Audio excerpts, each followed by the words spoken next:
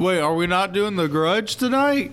I never liked the Japanese horror movies. I mean, with The Grudge, though, I guess you could do either the Japanese version or the American version. Hell, the American version was directed by the same director as the Japanese version. Was it? Yeah. That's pretty unique. Oh, yeah. That's why it's almost identical to them, except for, they bring in an American actress.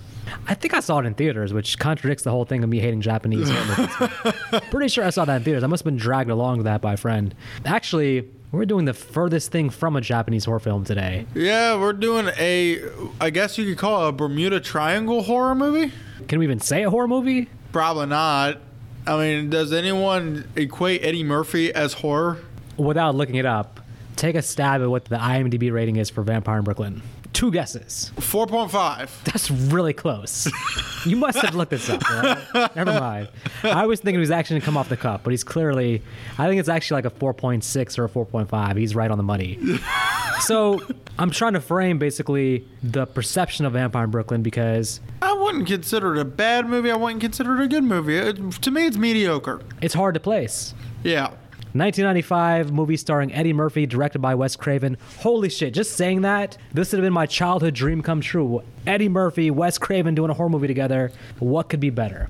They had Angela Bassett. John Witherspoon, Him too. Kadeem Hardison, From Different World. Alan Payne. From the Payne House. This cast is pretty good. Or House of Pain. However you say that. Oh, he's show. in New Jack City. He was on A Different World also with Kadeem Hardison, actually, believe it or not. Really? I did not know that one. More of a guest occurring role, Oh, not okay. necessarily a main cast member. That cast with that director, man. How do they shit the bed this bad? I don't know, man. I want to love this movie so much. I'm so wanting to love this movie. This is one of my favorite directors, one of my favorite actors. My favorite genre. It's vampires. It's Brooklyn. I mean, this is like... No, This should be the best thing since Jason Takes Manhattan. And by the way, I just want to say that this perfect unplanned symmetry, the last podcast we posted was Jason Takes Manhattan. We're going from that to Vampire in Brooklyn. well, we didn't want to travel too far from Yeah. the original site. Jason Takes Manhattan, Vampire in Brooklyn. I'm just saying. Perfect symmetry, completely unplanned. Who knew? No, it was planned because I didn't feel like walking from Manhattan to all the way to fucking Millbog. Where did Nilbog come from? Well, that is a magical place where great movies are made. So No. I'm down for any Nilbog references we want to do. So my perception before seeing Vampire in Brooklyn, Eddie Murphy, Wes Craven, watching the trailer, Eddie Murphy in that hairdo, which he himself hated. Okay, that gives me some pause. Maybe this is not going to be as good as I'm thinking based on how Eddie Murphy looks. I'm still thinking we're going to get a good movie here. Do you remember your first ever taking in a Vampire in Brooklyn? So, first, I want to tell the story of when I almost rented this movie and was talked out of it by my brothers. So, How dare they? So we were in the movie store looking through. I was looking through the horror movies because it's my favorite genre. My brothers were looking through all the action, and of course and I don't know if any other households did this, but what we did was each child pretty much picked a movie, and then at night we would kind of rotate the movies, keep it to where you didn't see which movie, and then one of us randomly grabs a movie, and whatever movie was grabbed was the one we watched at that moment. Huh. I can see the benefits of being an only child. So. I was about to choose Vampire in Brooklyn, because at the time I was a little kid. I like vampires, technically still do. But Twilight was a kick-ass movie, so... You're fired. Okay, you were talking about the Twilight books, not the movies. You're fired. Okay, continue your story, all right? We are going to be crucified now. It's good enough for Jesus. We can take that. Go ahead. Continue your story. So you were at Blockbuster. You got 3 videos. You almost got Vampire in Brooklyn. So, and then my brothers looked at the movie and went, "We don't want to watch that." I was like, "Why?" "Well, here's how we can tell you the movie. Talk, talk, talk. A vampire bite. Talk, talk, talk. Vampire bite. Talk, talk, talk. Random fight that makes no goddamn sense. Movie over." Well, they were like 80% right. Yeah. I mean, So they were making some big assumptions there. Yeah, they happen to be correct, but not all vampire movies are like that. Well, no, not all. They just said this one was. Just all the ones we've have podcasts So about. I ended up putting the movie away and watched and grabbed John Carpenter's Vampires instead. Wait, this brings up an interesting question because we're going to spend a lot of this podcast trying to figure out what genre this movie is. So you found it in the horror section. Yes. Well, that's interesting because I don't know if this would have been theoretically in the comedy section, the horror section, the romantic comedy section. No, maybe not that. Not gonna lie, I did not really find this movie all that funny. Well, I didn't find it to be all that scary. We might have a problem here. I mean, I didn't find it scary either, but that's besides the I point. didn't find it to be comedic either. What the hell? All right, well, this is the problem because we got horror master Wes Craven, and we got one of the best comedians of all time, Eddie Murphy. Something's got to give. Are we going to get an overabundance of horror, an overabundance of comedy, a perfect mix, or Neither. not enough of either? We're almost giving our final thoughts, basically, and this is the beginning of the podcast. Maybe we should save some of this for the later stages of the podcast. People are like, oh, they already given all the thoughts. But I think it's the point I was trying to make, basically, was that one of the big things we're figuring out as we go through the plot, essentially for me, is what genre this is. Because this movie's trying to accomplish a lot at once, and failing to do so in many ways. Personally, I'd put this more under romance than I would horror or comedy, because you get more romance than anything. I'm feeling you're thinking about the relationship between John Witherspoon and Kadeem Hardison. I'm feeling you, man. You're right there. They definitely got some romantic chemistry, right? They're brothers, but I think there's more going on there than what they're leaning on to. Okay, so first he says Twilight's a badass movie, when Twilight is just a movie that deserves to be burned at the stake. Anyways, I don't want I read the books. Please put me out of Oh my my misery. goodness! I mean, listen, I served the ammunition, but he shot himself in the head there. Right? And I brought it up, but I didn't tell him to actually read the books. He did that on his own. So My wife made me. So wait. Get back to this being a romance. Explain that. How do you get that? Because I feel a lot more chemistry from the romantic perspective of Maximilian and Angela Bassett's character, which I already forgot her damn name. Well- I have it written somewhere. Well, listen, let's keep it simple. Let's just say Eddie Murphy and Angela Bassett, because this is not a movie where we need to know the characters' names, all right? The No. actors' names will suffice.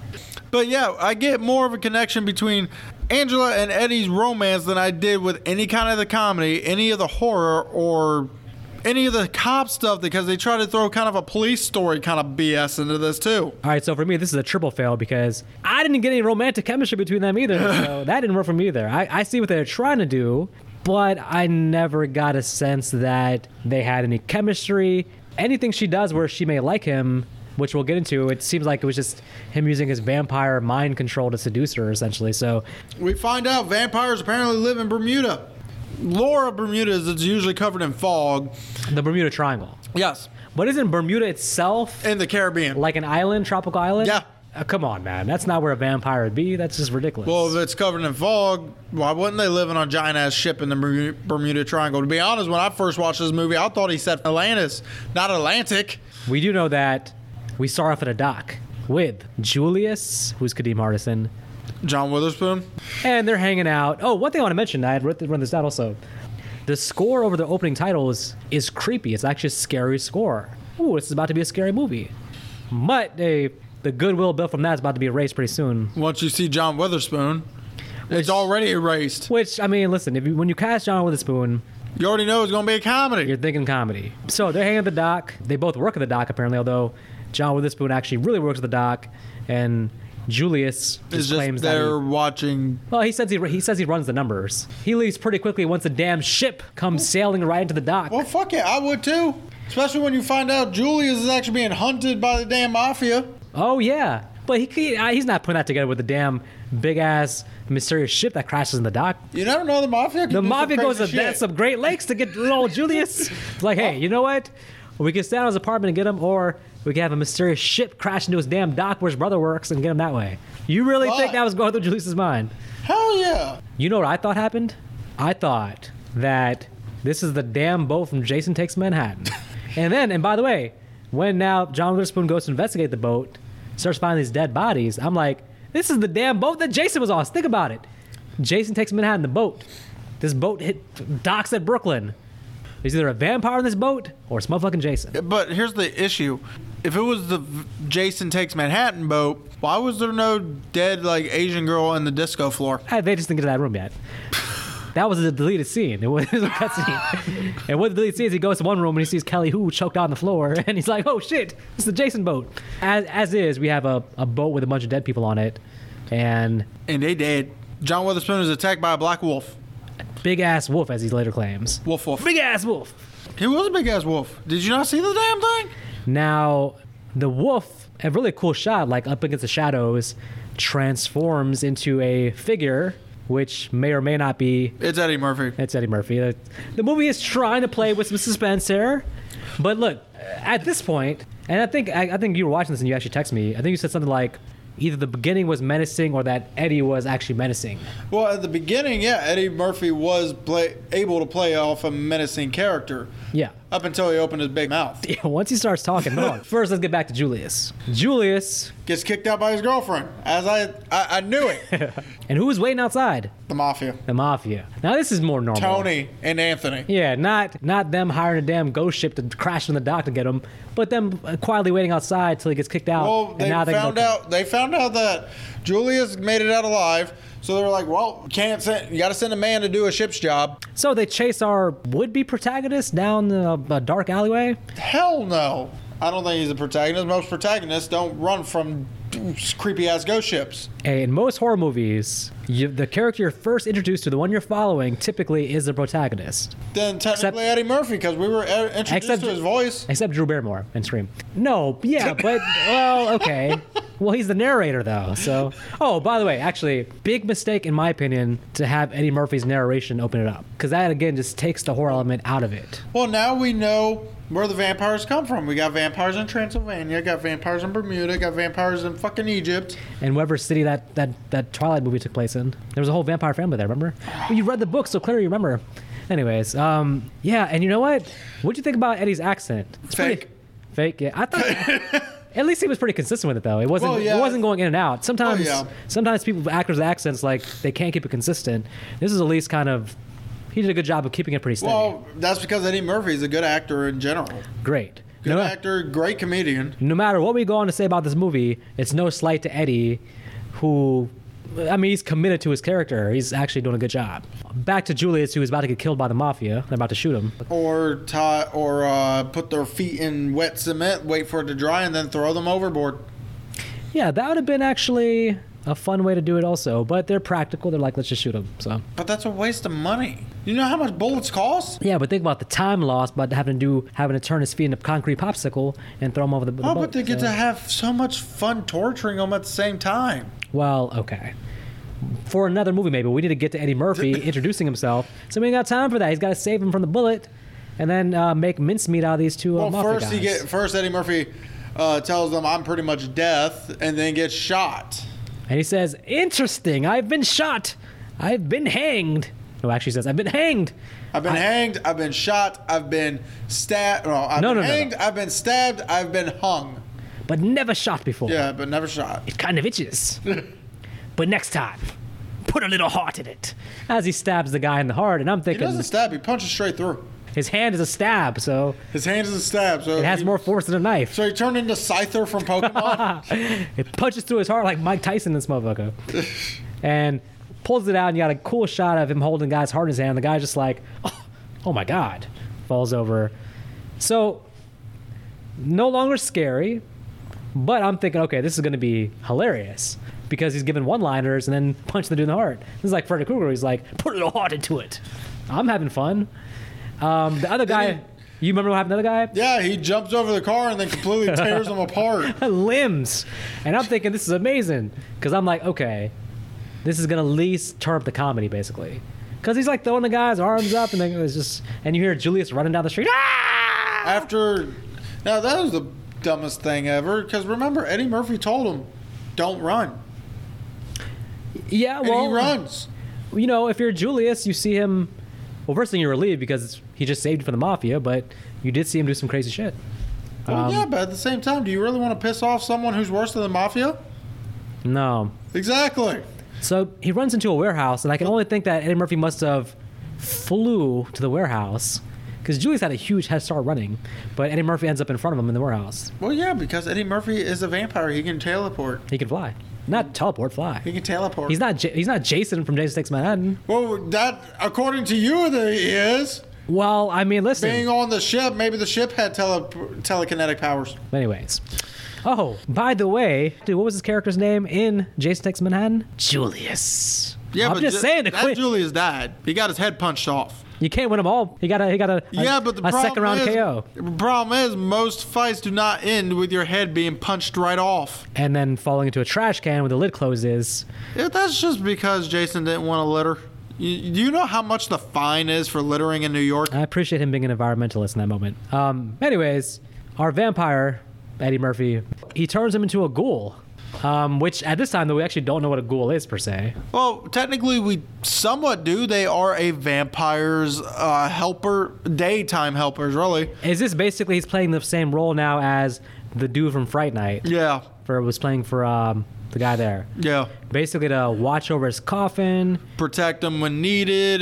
Do any kind of bidding he needed to be done during the daytime. So vampires might not be so strong because they're not self-sufficient. They need help. Well, yeah, but at the same time, they're forcing this help. It's not like they're hiring this guy. What about all the vampires in the world that don't have a ghoul? Are they just shit out of luck like during the day, like they don't have anybody helping them out? Considering the fact that narration stated that Maximilian is the last vampire from the Bermuda sect. Oh, yeah. Yes. No, I'm speaking more about the vampire universe, all movies of vampires. Every vampire should have like a helper, almost like a blind dude with a dog. Unless you're Blade. You can go out during the daytime. What do you call Whistler? That was definitely a helper for Blade. Yeah. But he wasn't a ghoul. Helper. He wasn't a ghoul. I mean, he basically was a ghoul. You see Whistler? he looked like he was on some shit, so anyways. Well, for one, that's because it was Chris Christopherson. Blade doesn't count, though, because he's half human, half vampire. He's a mix of the both, all their strengths and their weaknesses, the Daywalker. So he doesn't count. I mean, more like the dudes and Lost Boys. Like, did each of them have helpers? No. Yeah, they have each other. And they're all sleeping during the day. They've all taken the sleep medication right before daytime. So this, when he turns into a ghoul and now starts explaining his plan to Julius, this is where all horror starts to slip away completely. Because now we're hearing Eddie talk like in full conversation, and he's explaining his plan, which basically is that he has to find a wife here in Brooklyn. Well, not just any wife, a half vampire wife. Right, right here, somewhere in Brooklyn. Yep. I don't know why she had to be this particular girl. You would think with any, he could make any woman into a vampire and be. No, but remember, well, I guess we'll find out later. Her father was like a vampire. There's some history has with her father that makes her the one. Because otherwise, agree, he didn't have to come to Brooklyn. He could just find any vampire. On the boat, he could have turned someone and been that. Well, if you didn't notice, there was no women on that boat. None of those dead bodies were women. That's because they didn't go in the dance room where Kelly Hu's body was, all right? The disco room, like John Witherspoon started screaming and left before he got out of the disco room, that's all. I won't lie. Deleted scene, DVD, Kelly Hu. Nah. Yeah, well. But here's the catch. He has to find her, make her remember who she is by the next full moon, which we can assume is only days away. And he mentions that he can't force her to do anything. She has to willingly come with him. Willingly dance with him, willingly let him nom on her. The usual. So this is going to be quite the challenge for old Maximilian here, all right? I mean, he's got to find the girl first. Listen, Brooklyn is not a smallly populated place. It's not a small population. It's not like Nilbog. He's got to have to look through and find her. So Angela falls through the floor, through one of the decks of the boat, where she sees the coffin. What the hell? What kind of coincidence is this? She happens to be a cop investigating the boat that he came on? Oh, lucky for Maximilian. It's going to be quite easy to find his wife, I guess. Well, yeah, because especially since he goes there, looks at her, and he just goes, "It's you." So really, in real life, realistically, the first half of this movie should have been just him finding her. And killing a lot of people in the process. We could just rewrote the first half of the movie and made it a better movie. Instead, he goes right back to the boat. After no search at all, "It's you." Well, I mean, of course. I mean, she would be a cop, of course. So he's already found her. And Julius's ear was left behind. Well, Julius is going to find out that there's some hazards that come with being a ghoul. Like decomposition. Like John Witherspoon's going to say later on, you got the dropsies. He's going to continue to have the dropsies. Well, John Witherspoon about to get the dropsies put on him soon. Yeah, that's true, too. Okay, wait a minute. So we introduced her in the funniest way possible. Right. She's a cop investigating. She's called to the scene of the crime with her partner, Alan Payne. And John Witherspoon, of course, is the key witness here, so he's explaining what he saw. I remember John Witherspoon's character's name because I have it written here. Silas. True. He doesn't care about Julius's deteriorating body looks. Him and Julius are brothers or cousins? I think cousins. Yeah, okay. True. So he doesn't give a shit about his family then, as long as he gets money. They got a real and actually he works on the boat, but he's also the landlord Hey, he at the needs apartment. money. He The wants money. man's doing multiple jobs. Well, does he even work at the yard anymore? Because after that one scene, he's never there again. No, he's never seen there again. He's always on the stoop in front of the apartment building. He's always just hanging there. And before anyone says, well, it's because he works the night shift. Guess No, what? during the night he's on the stoop too. Exactly. He's always there. You see him there, you see him in the apartment trying to collect rent from Julius. Maybe the dock got closed down since a damn yeah. boat with dead bodies sailed into it. So here's the biggest cliche ever. And we find this cliche a little early to be expected. This is a 2-hour-long movie. Yet in not even 30 minutes, we find someone who knows about everything going on. Yes, and this is always a fail when you have a character that's just there for exposition, to give plot details, give background, how to take out the vampire, how to do this, how to do that. You know, they had that in Child's Play too, I think. Remember the voodoo guy? Oh, yeah. Well, at least Chucky killed him, put him out of his misery. But And then, we finally get Angela finally meeting Eddie for the first time, technically. in the bar, In the club scene, yes. yeah. In the club, he finally meets her. He's turned up his charm. He's almost got her about to dance with her, and all of a sudden, here comes Julius. Yeah, Julius he's getting on the job training. He doesn't know how to be a ghoul. He's adjusting to it. He pretty much screws him up. Oh yeah, because he's thinking he's about to make him look so much better, and then all of a sudden he just makes Eddie look worse and worse, and you can tell by Eddie's face, like, dude, shut up. This is going to begin one of the fun parts of the movie, I guess. Fun, but doesn't make a lot of sense, is their love and hate relationship between Eddie and his ghoul, because it takes a very small trigger to piss off Maximilian. And some scenes are buddy-buddy, like he's like a true mentor figure, giving him compliments. But then there's some scenes where either chokes him out or burns his neck or does something. So their dynamic doesn't make sense to me, but I'm entertained by their dynamic, even though it doesn't make sense. Right. So Justice gets Rita. Yeah, I found out Angela's name now. Justice. No, Rita is Angela's name. Justice is Alan Payne. His name is Justice? Yeah. What the hell? Takes her home. She invites him in, and we meet Nikki. Probably. A useless character. Yes. She's clearly here for plot contrivance reasons. I don't want to spend too much time talking about Nikki because I don't want to disrespect the dad, but she doesn't last She long. disrespected herself. She doesn't last long in this movie, and she's killed as a plot device here. No, she's also killed in the most excruciating way possible. And I don't mean what happens to the character. I mean what happens to the audience. This is why I want to riff a little bit, because it's not the kind we want to go through each scene by scene. I just want to hit some more some general notes here.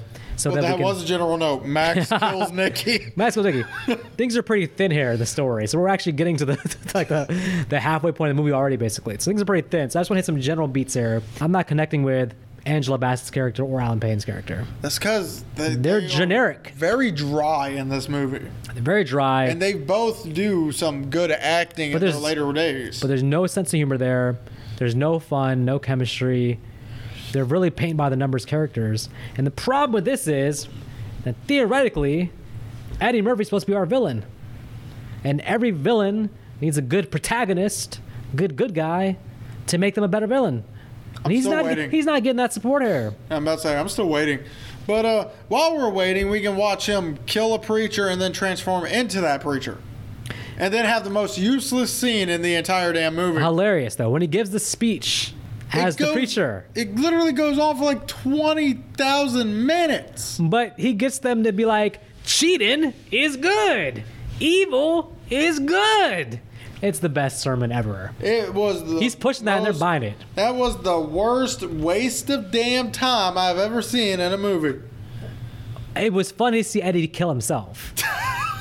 He had to kill the preacher first. So he, in fact, killed himself in the van. Right. that doesn't happen too often in film where an actor kills himself. But we do get a little bit more lore about the vampire of this world because he even states after he's done with the whole waste of a scene. Yeah.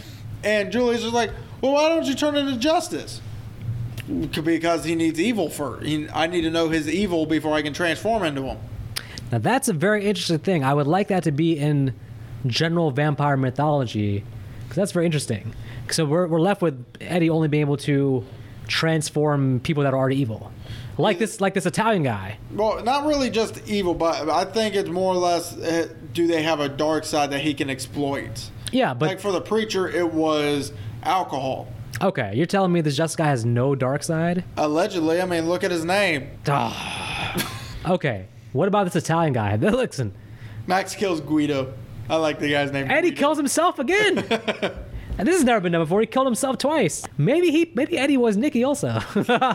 Hey, maybe. Name one damn movie where Eddie Murphy does not play multiple characters. Yeah, but this is funny. This is like Nutty Professor, except he's killing all the versions of himself. This is what he's really doing. He's killing off the other Eddie Murphy. He's killing off Nicky, the Italian dude, or the preacher dude also. So Eddie Murphy did The One before Jet Li? Yeah. This is really a spinoff of The One, so... Now I'm seeing what the plot is about, really. He's got to go around and kill everybody who is himself. This is like the Eddie Murphy version of that. Remember that Will Smith movie that came out where... Gemini Man? Yeah, this is Gemini Man, except he's in Brooklyn and he's a vampire. So now it all makes sense to me. Thank goodness, this revelation. So, we'll mention, because Rita and Justice, they just argue the entire damn movie. And it's always because, one little thing sets off Rita. And we're supposed to like these two's relationship, and yet one little thing sets off an argument between these two, tells me they do not have a good relationship. There's it's kind of a romantic comedy cliche where the characters argue all the time, but it really means they like each other. So I know they're going for that. The idea of like all these arguing is because it's to cover up the sexual tension between them and that they really like each other. But you're right. In these scenes, they just seem annoyed with each other. They don't seem...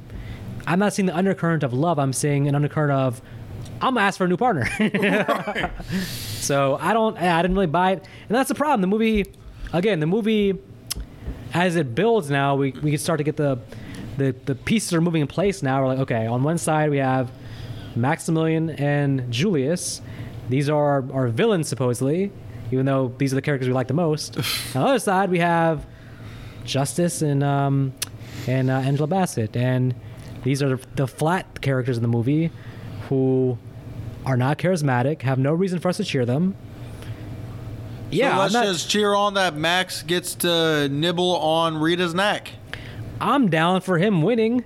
They go live happily ever after in the Bermuda Triangle and then hang out with the Twilight Kids. Yeah, that doesn't happen, but now we get to finally get out of the BS second act and into the third. That's because there's no justice in the world, all right? So... There's a scene where Julius eats a cockroach, and it's hilarious. Do you remember that scene? There's a cockroach on the wall, and he eats it. He calls it a Happy Meal. Yeah, in the police station, I believe. Yeah. It's like a little moment, but he's so excited to eat the cockroach. He's like, good. I love it. But yeah, so finally, it seems like Max is about to win. Now, this is also the turn that you've mentioned before where it tries to go completely serious at this point. At a certain point, so they've already struggled with the tone of the movie because from scene to scene, line to line, they're flipping back from horror to comedy, trying to balance it, doing a terrible job of doing so. But you're right, the last final half an hour of the film, it's not scary, but it just becomes serious. The acting's very serious. Outside of an occasional funny line from John Witherspoon, everything's pretty serious now. Because they're going towards their climax, which they haven't earned, which is we're cheering for them to kill Maximilian and for her to save herself. No, we're not. That's what you want us to be cheering, but you haven't earned it. We're cheering for Eddie Murphy to win. Right, well, again, he somewhat gets a small victory when he bites her. Yeah. He gets her alone, they dance, and then he noms. And by the way, them dancing, that whole scene is so boring. This point in the movie drags so much. We're just like, get on with it. And yet just you bite liked her. The church scene. Because evil is good. How do you not like that? That's amazing. That's right. Evil is good. By the way, I have to go over my favorite scene also, by the way, all right? It's Eddie Murphy in the limousine being driven by Julius. By the way, my most hated scene. And Julius starts talking too much, and Eddie burns his neck, and it says, I'm wanting you to drive the car and shut your fucking mouth. God damn it. And I don't know why. It's just hilarious when he's yelling at him and cussing because he has the accent, but him cussing, that's I want to see more of that, more comedy push. So for me, it annoys it annoys the living hell out of me because it's completely out of goddamn fucking nowhere. I told you he has a small trigger. The man needs therapy, all right? He gets angry very easily, all right? I'm fine. I was completely fine with him, warning him to drive the car. And then all of a sudden he just kept going and going. I'm like, dude, shut up. No one cares. You've already made your point. He needs to go bite a therapist, take over his body, and get free therapy, all right? Listen.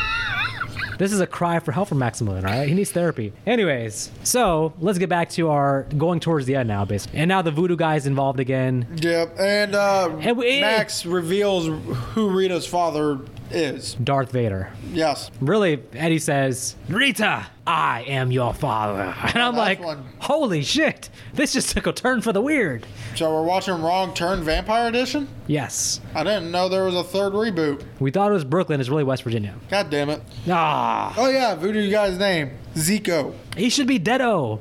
Decapitated-o. Cheerios. Maybe not Cheerios. He gets spared, and, one slight turn back to comedy when Alan Payne walks in, and Julius is like, I got him! And he starts breaking out the kung fu moves, but he misses him completely with his jump kick, and what happens is his eyeball falls off and rolls across the floor. And Alan Payne just sat there and watched, like, what just happened? Yeah, one brief moment of comedy, and then we turn back to this random ass fight. So I'm fine with a fight against a vampire, even though technically a vampire would. We've already seen Eddie Murphy's character rip him to shreds. Yes. So it comes to mind that if Eddie Murphy actually throws a punch, his head's going to pop off just like in Jason Takes Manhattan. But he's not fighting Justice. Now he's fighting Jason Bourne, so... Yeah, because out of nowhere... He's fighting Tommy from Part 5. Yeah, because out of nowhere, Justice just somehow knows martial arts. He's fighting the Jet Li, the one version, all right? Right. I mean, I'm fine with a character in a horror movie knowing martial arts, but please establish that. The biggest cliche there is that the villain character at the end... Turns into a bumbling idiot? Well, as he's killed all his villains, he's killed all his victims pretty quickly during the movie. When it comes to the final person, he throws him across the room and said, "Why are you throwing him across the room?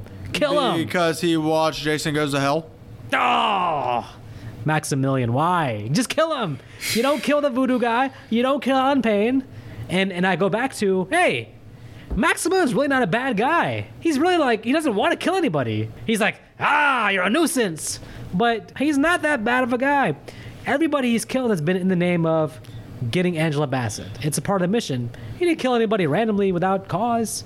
No, he only killed himself 3 times. Yeah. All he's doing is eliminating his own counterparts. Oh, and his doppelgangers. And that white girl. Hey, she might have lived. What happens at the ending? This movie confused me and I'm so disappointed now. Angela Bassett stabs him. Why? Because she doesn't want to kill Julius because her love for Julius is stronger than not Julius, Justice. Justice. Julius is the ghoul. The Mountain Dew sinks into Nick's brain and melts his brain. It's at that time. We got to end this podcast soon.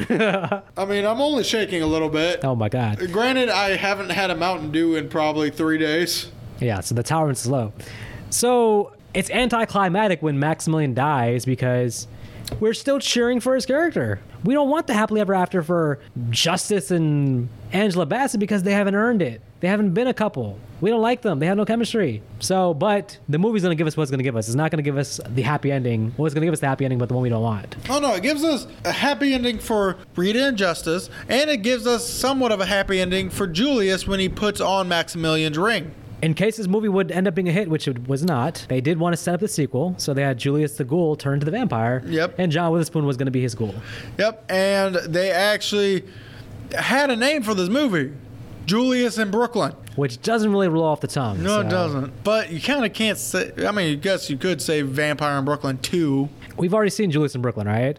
It's the story of the character from Part 8 getting his head knocked off by Jason on top of that roof, all right? That was Julius. Well, Jason just saved multiple people from an idiot. He shouldn't be dead. Well, he knocked his head off, so maybe so. All right, let's get to our final thoughts. Well, I guess we really don't need to say much since we already went through a lot during the opening. I want to surmise how I feel because the movie, to give some more background also, because we did research the hell out of, there's not much substance to the story, so we researched a lot of behind the scenes stuff. I was watching Eddie Murphy on their Cine Hall show, is the interview on YouTube back from 1992. And at the end of the interview, Arsenio asked him what is he working on, and he says that his brother Charlie just wrote an awesome vampire movie that takes place in Brooklyn. He gives some details. So Charlie wrote the first draft, and I'm sure Eddie helped with it. So this was their brainchild. It wasn't some random movie that was given to Eddie. Later on, Eddie Murphy said that he only did Vampire in Brooklyn because he needed Paramount to release the rights for Nutty Professor. But Charlie wrote it, so this was his movie, so I don't believe that. But then we get the Wes Craven side of the story. So then they had him and Wes shared the same agent. So they got a meeting together, and Wes said that Eddie was the biggest fan of Hills Have Eyes, was able to even repeat his favorite lines from Hills Have Eyes to Wes. So they clicked on that.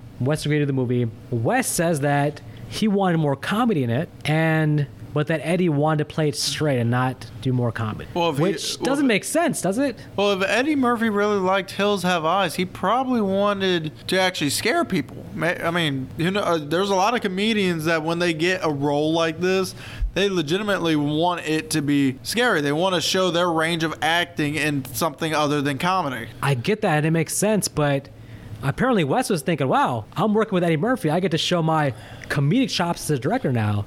He was thinking opposite, so there's two sides that pull here. Eddie's thinking, oh, Wes, he's going to help me make a serious horror movie. And I think Wes is thinking, oh, Eddie, he's going to help me make the comedy horror movie that I haven't made before. And what you get is a weird mix where, as we talked about earlier, there's not enough horror, there's not enough comedy, and they don't mix together well. We don't know what the tone is. Eddie does a great job as a vampire, but the problem is, it's almost like this is the wrong movie for him. I've been trained my whole movie watching life to cheer for Eddie Murphy, not to see him as a villain. So my entire conscience is thinking that Eddie's the good guy, pretty much. And this movie does not have him do enough bad things to sell him as the villain. He's just killing himself in half the scenes, and there's nothing wrong with that. Getting rid of your doppelgangers in the universe is probably a good thing. So I don't fault Eddie, but it's almost like, in a weird way, this movie would have been better with a different actor, because then they could have played straight horror. With Eddie is the reason why they're shoehorning in comedy, but it doesn't fit. It's a weird balance. We want a vampire movie where Eddie's fighting the vampires and it's comedic. That's perfect. Give us that movie. Give us the Lost Boys with Eddie as the guy fighting against the vampires. With this movie, still, all that said, let me say, there's some good moments, and it is entertaining. I started this podcast by defending it. It's better than a 4.5. It is a slightly, very slightly above average movie. Very slightly. I'm not hanging my hat on above average. It's very slightly, right over the line. It's the same way that Troll 2 is right above the line. So, right there, right there with Troll 2. Right there in Nilbog, right there. So it's on that same level, man, you know? It's reaching for the stars. It doesn't quite hit the stars, but it reaches the top of the Empire State Building, so whatever. But, so, as per the stars,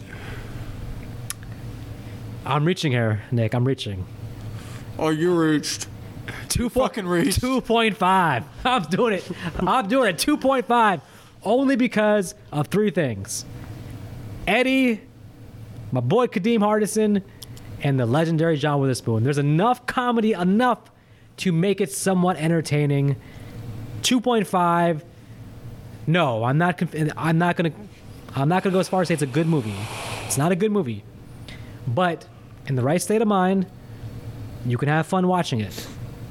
And there's a rewatchability too. You can rewatch it. And the first half of the movie is really good. The second half of the movie, it hits a flat tire and the towers explode and the car goes off a bridge. But the first half of the movie is pretty good. 2.5. Okay, so now that Vic is now running away because he doesn't want to hear me fuck this movie all to hell. Mr. Negativity, coming along. I'm used to this. So, first off, no to the main characters. We don't need no Angela Bassett in this movie. She's a great actress and all, but she did nothing for this movie. We don't need Alan Payne for this movie. He's a good actor. He's funny. He did nothing for this damn movie. We don't need... Okay, actually, we did need a Julius. Eddie Murphy. He was intimidating until he started talking. You know, I did like the look of the character, like the trench coat he had, wearing all black, a suit. You know, something about suits doesn't automatically screams evil. True. But then he started talking, and I'm just like, why? And then it goes downhill. We get the god-awful church scene. It just dragged for so damn long. Evil is good. That was literally the entire scene, people. Anyone who hasn't seen it, you now have seen it. Classic, best scene in the film. Classic. And then we get the ending, which made absolutely no sense. I did not cheer for the characters. And then all of a sudden, the characters I did not cheer for, of course, live because they are the protagonists. So, at the end of the day, this movie can be classified as a pile of shit.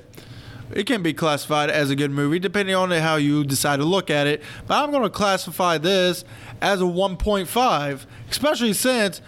And Vic is very lucky I'm not going to acknowledge that. 1.5? You are lucky, sir. I am not going to give it the same rating I will give Troll 2 since you just compared them as being the same. I know you love Troll 2, all right? Troll 2 getting a fucking 0, sir. When we get there, your true feelings will come out. It's going to be a 0. I'm not going to address that right now because when we do the podcast, your true feelings will come out.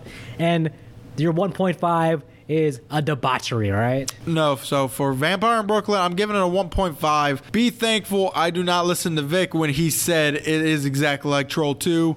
Everyone, I hope you have a good night. Folks, next week we have Return of the Living Dead. We're going to have some fun with that one. It might reach the levels of Vampire in Brooklyn and Troll 2. I have to rewatch it and see how I feel about it. We'll find out next week. Until then, stay away from dark alleyways. Stay away from the mafia. And if you see a boat mysteriously come into your dock, check the disco room because you'll find Kelly Hu's dead body. Or if you see Eddie Murphy with a wig on.